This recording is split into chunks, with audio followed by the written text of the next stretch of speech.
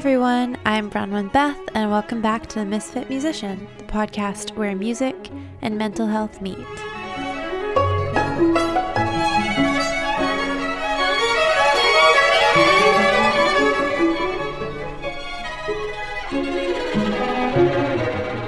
Hey guys, so I am very excited to be back today. It's been a little while, and I'm sorry about that. I also think I sound a little stuffy today, so bear with my voice. I'm not sure what's going on there, but today I am talking about burnout. And this came to mind because part of the reason why I haven't posted an episode in the last couple of weeks is because I've been feeling really burnt out, and I'm trying to keep on top of everything, and I've just been kind of struggling to do that.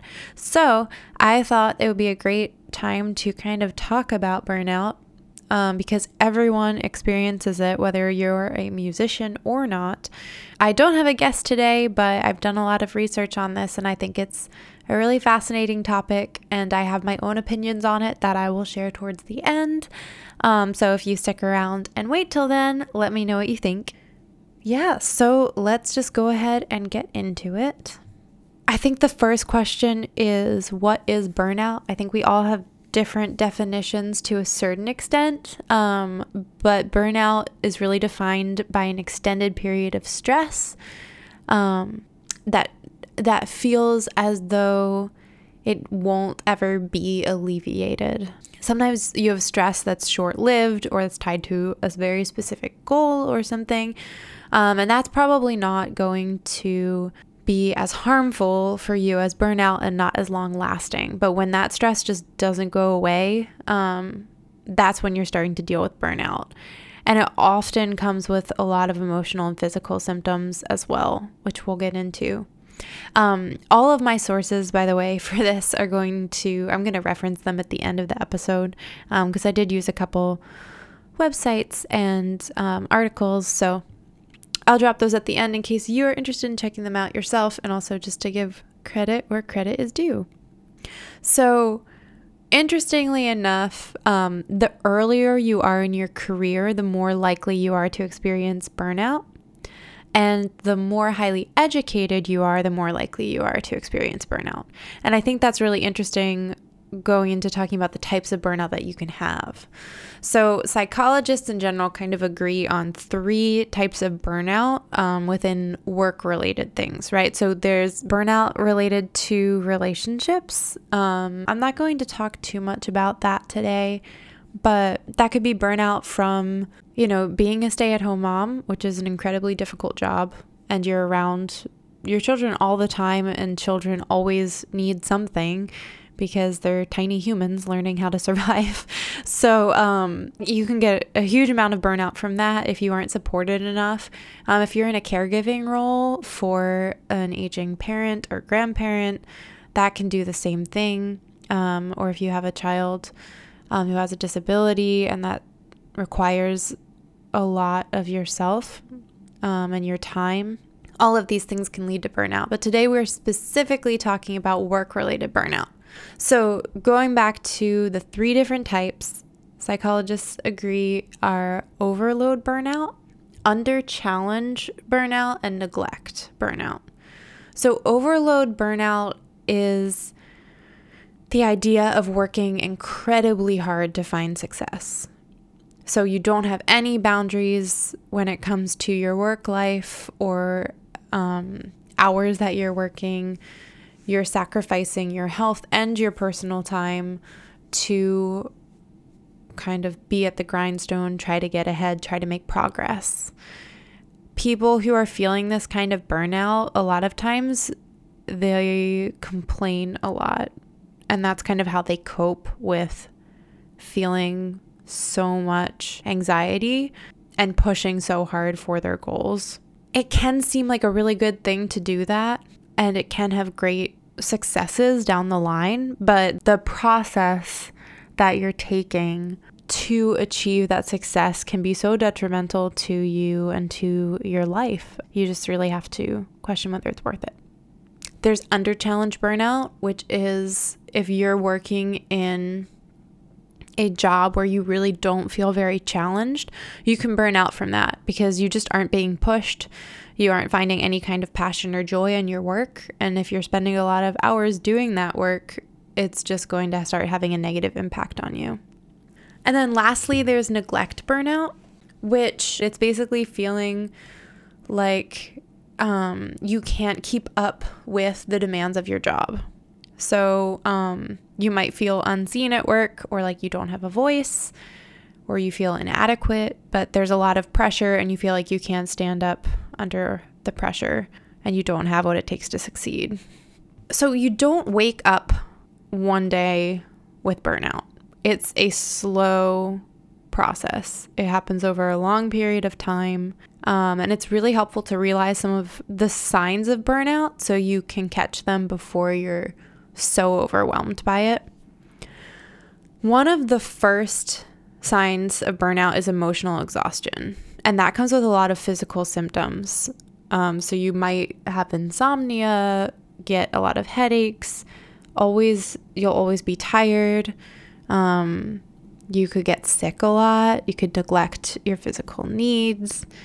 Burnout also can cause memory issues, and it's shown to bring on suicidal episodes and have an increased risk of alcoholism associated with it, and long-lasting mental issues such as depression, anxiety, etc.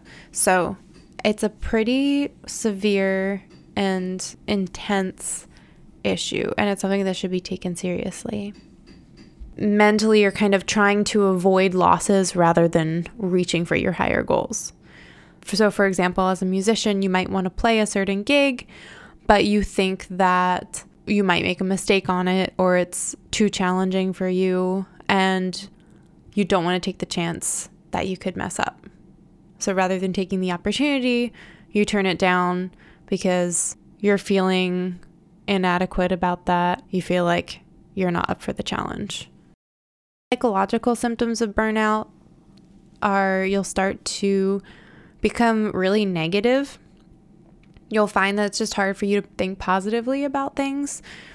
You will start feeling really overwhelmed, and it'll be really hard to set boundaries with work or life or relationships. And you could start procrastinating and withdrawing from friendships, things like that. A lot of this sounds like depression symptoms, and there is kind of a lot of crossover between them, but I don't want to go too much into that today, so I'm really just going to stick with burnout so that this episode is not incredibly long. So obviously you can feel burnout in any job, but interestingly enough, musicians experience a greater degree of burnout professional musicians experience a greater degree of burnout than amateur musicians or non-musicians, which doesn't completely surprise me, but I do think it's really interesting that people are doing studies on this. And the particular study that I was reading, they were talking about musicians have more of a tendency to have perfectionistic traits, and that leads to higher levels of burnout, or it's a contributing factor. And it doesn't surprise me. So as a professional musician in undergrad, grad school, any audition you do, you're expected to achieve this certain level of perfection. And but we aren't perfect. Humans are not perfect, and that's part of what I think makes life really beautiful. And no one's going to reach that level of perfection. But since it's held up there as what you have to reach, it creates these impossible standards that you're always striving for, and you can never get there. And in addition to that, not only do you have to play with such technical precision, but you also need to be able to connect with the audience. So there needs to be a lot of emotional vulnerability in your playing. And some other ways that this crops up for musicians outside of the perfectionism is the added pressures of our jobs. So when your livelihood depends on you performing at really high levels, you can never have an off day or a bad day, because if you go to a gig and you don't perform well, you may not be asked back again, right? It's that saying that you're only as good as your last gig. And we all have off days. Like, it's really important to be able to have a day where you don't do very well or you don't sound very good. Just part of the journey.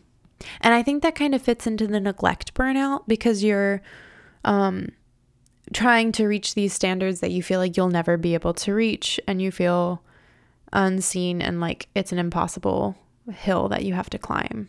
I think going along with that same idea, like if you are renting out a studio space and you're doing recording, if you don't show up and play your absolute best, you have to pay more for that space because you're there for longer, or you're holding up other musicians who are recording with you. And that can be frustrating. An example of overload burnout within musicians is being afraid to turn down gigs, because you don't 100% know when your next gig is going to come. And there's also this fear that if you turn down this one gig, whoever is asking you won't ask you again in the future. And so I've had experiences like that where I was too busy and I chose to put my well-being first, my physical well-being and emotional well-being, and I turned down a session with someone who now is doing really amazing things in music. And you can see, like, that's incredibly tempting, because where would that have taken me today? You know, I can't do anything about it now, but it's hard not to regret taking care of yourself sometimes. And it can be very socially isolating, which can also lead to burnout, because you are always competing against other musicians for jobs, and competing against musicians of your own kind, right? So I'm a violinist, so other violinists are my quote unquote competition. And that can sometimes make it hard to form relationships. I think this is starting to change as people are becoming a little bit more aware. And I'm really excited to see how this changes over the next 10, 20 years. The podcast, The Happy Musician, I think this is something that they touch on and they're trying to work on, is this idea of supporting the musicians around you and collaborating and helping send each other gigs and things like that, rather than seeing them as competition. And also a cellist friend of mine, Christine Mello, she has posted recently about this as well. And I just think that is amazing, and I want to continue that conversation for sure. An example of the under-challenge burnout in musicians is when you have to take gigs that really don't push you because you need to pay your bills. And if you're finding that most of your gigs are not challenging you or are not enjoyable to you, that's going to cause burnout really quickly. And it'll also make you kind of question why you're doing this, and if you're really, if these are the only gigs that you're good enough for, and why people aren't calling you for other things. Okay, so that's the overview of burnout. I'm currently feeling really burnt out from teaching right now. I've been teaching for 12 years. I've kept teaching through my abusive relationship, through mental health breakdowns. I was teaching full-time in grad school. I was teaching for the university in grad school. It's been, through COVID, that really kind of broke the last straw, I think. And I'm trying to figure out how to come back from that and how to recover from burnout, because I've taken a week or two off here and there, and I come back just as burnout. So I need to be doing more than just time off. So I'm going to get into what you can do to help with your burnout. And I think these are some things that I'm going to be trying as well. The first things I'm going to mention are things that are recommended by psychiatrists or psychologists. And then I'm also going to recommend some things that I've discovered through my own mental health journey and that have more to do with your well-being as a human and your personhood rather than kind of reorganizing your work structure. But I'm going to give you both because I don't know what's most helpful for people. So what psychiatrists recommend if you are feeling emotional exhaustion at work is to make a goal hierarchy. And this is basically just you're going to write down your main goal up at the top, and then you're going to include everything below that you need to achieve that goal in order of importance. And then you're going to look at it and see if there's anything unnecessary or inefficient in there or just not motivating for you. And this is a way you can kind of cut out anything extra that you don't need to be spending your time on. But it also lets you step back and see how attainable your goal is if you start at the bottom and just do like one thing at a time. For example, making this podcast. My goal was to make the podcast. I had to kind of step back and be like, okay, to start, all I need to do is sit down and write out some ideas and do some research. And from there, I'm kind of building up to the point where I'm actually recording and then editing and then putting together show notes and then sending it out. That's way more doable than thinking I have to do an entire podcast episode. How am I going to get this done? And then if you are feeling really cynical, and you're feeling kind of that cynical exhaustion, when you write down your goals, try to reword them more positively until you start doing that in your brain naturally. So if I am writing down goals for learning a certain piece and I'm saying I don't want to play this passage out of tune, I could reword that and saying I'm going to play this passage using my beautiful intonation. That is a really, really helpful skill in performance anxiety. And that's definitely something that we're going to cover on here in a different episode. But that restructuring the way that you're thinking about things is absolutely crucial. And I highly recommend that even if you aren't feeling burnt out. And then if you're feeling really under-challenged, you can go to that goal hierarchy that we just talked about. And for each thing that you put down, mark whether it's a thing you have to do or a thing that you want to do, right? So things that you want to do could still be things that you have to do, but they're just something that's enjoyable to you, that stands out as something that you're looking forward to. And then if possible, try to rearrange things a little bit so that you're breaking up things you have to do with things that you want to do. So you kind of have like a reward goal structure. So going back to the podcast metaphor, if I love getting to publish my episode and announce it on social media, but I don't like writing show notes, I can just write in that I want to publish it. That's fun for me. I have to write show notes. And then that will help motivate me to finish the show notes so that I can get to the next thing that I really enjoy doing. Those are the things that were most recommended when you're dealing with specifically work-related burnout. And what I want to highlight is other ways that you can deal with this, because I think a lot of these ideas are just kind of trying to find a way to restructure your work so that it feels more doable for you. But I feel personally like humans are not meant to live this way. Like if we're experiencing burnout, it's because our current society's work structure is a little bit unnatural for us. So I prefer to try to find a more life-giving balance than trying to rework my specific work goals, as long as my work goals are already somewhat attainable. So my biggest suggestion is to protect yourself. You are your greatest asset, and you're also your biggest cheerleader. even though it might not feel like it when you're really burnt out and depressed. There's a quote that I heard a couple weeks ago by Matthew Hussey, and I'll put a YouTube link to it because it's just nice hearing him read it.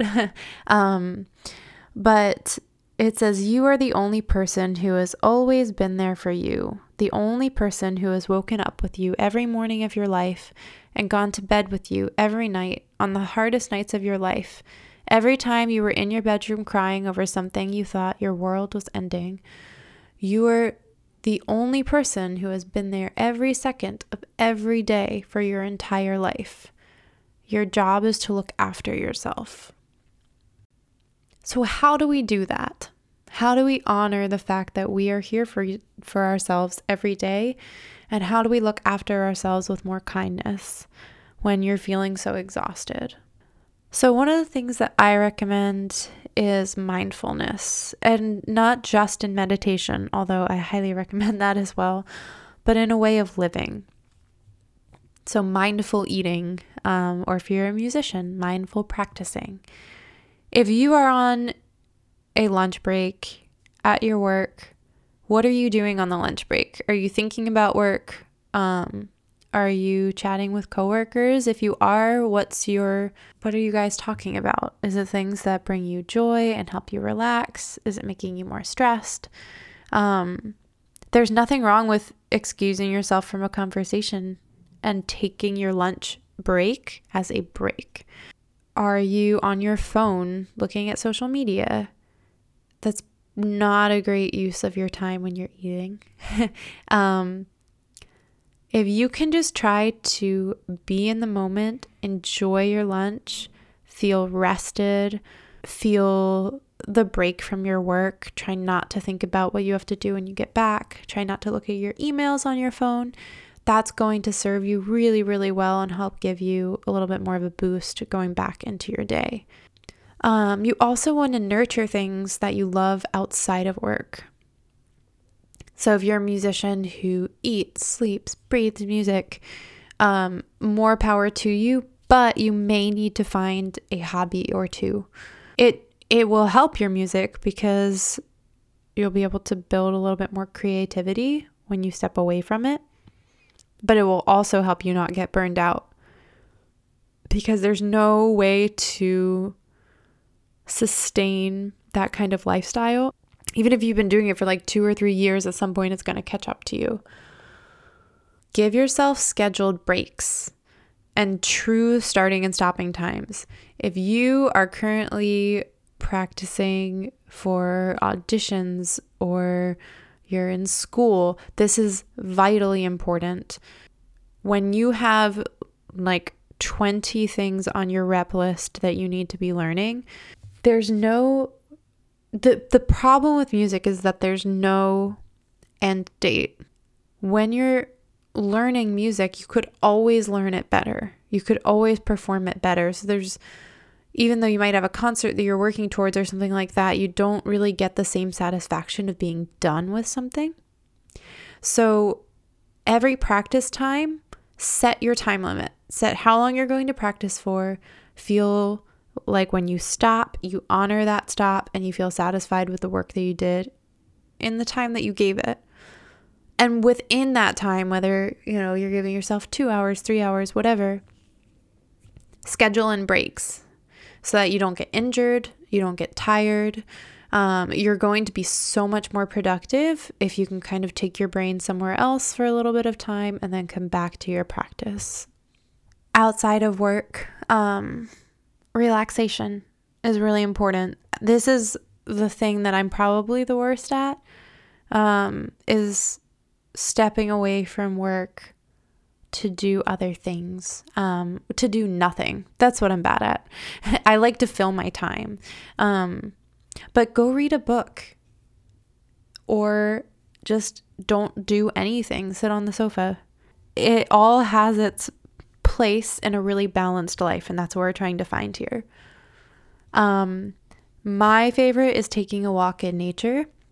I try to do this at least once a day. And when I don't do it, my mental health immediately starts to go downhill. When I go on walks, I like to take one thing home with me that I find the most pretty. So it could be like a really colorful leaf that's fallen down. My hike yesterday, I brought a pine cone back with me, and then I sit it on my desk as I'm working or as I'm practicing, because it kind of reminds me of the outside and that life is so much bigger than what I'm accomplishing in this moment. It just gives a little bit perspective, and it feels like bringing nature, which is, I absolutely adore nature. It just is bringing it in to my space, and I love that. And if you are feeling like you can't accomplish anything or reach any of your goals, do something that you feel like you can do really well. So learn a language if you're good at languages, or even if you're not, you can try it and see how far you can get. Or just go do something that you feel really accomplished at, whether it's baking or playing a sport or cleaning, something that you can look at and be like, I'm done, I did this, and it made a great product in the end. And that's going to make you believe in your ability to do the same thing in your career as well. And then the idea of control. I think this depends on the person, honestly, but I do want to mention it. So I tend to have too much control. So sometimes I try to give up control when I'm relaxing, just to help balance myself out. But if you are working in an environment where you feel like you don't have control over the work that you're doing, when you are outside of work, do things that you have some control over, and do things the way that you want to do them, because that will help you feel a little bit better going back into your work. So just keep in mind the idea of recovery. If you're burned out, you need to treat it like if you have the flu or something. Do what you need to do to keep life moving, but you also honor the fact that you aren't well, and that pushing through when you're feeling like that is not sustainable. So I like to think of it in large scale versus small scale recovery. So depending how burnt out you are, you might need to be doing both.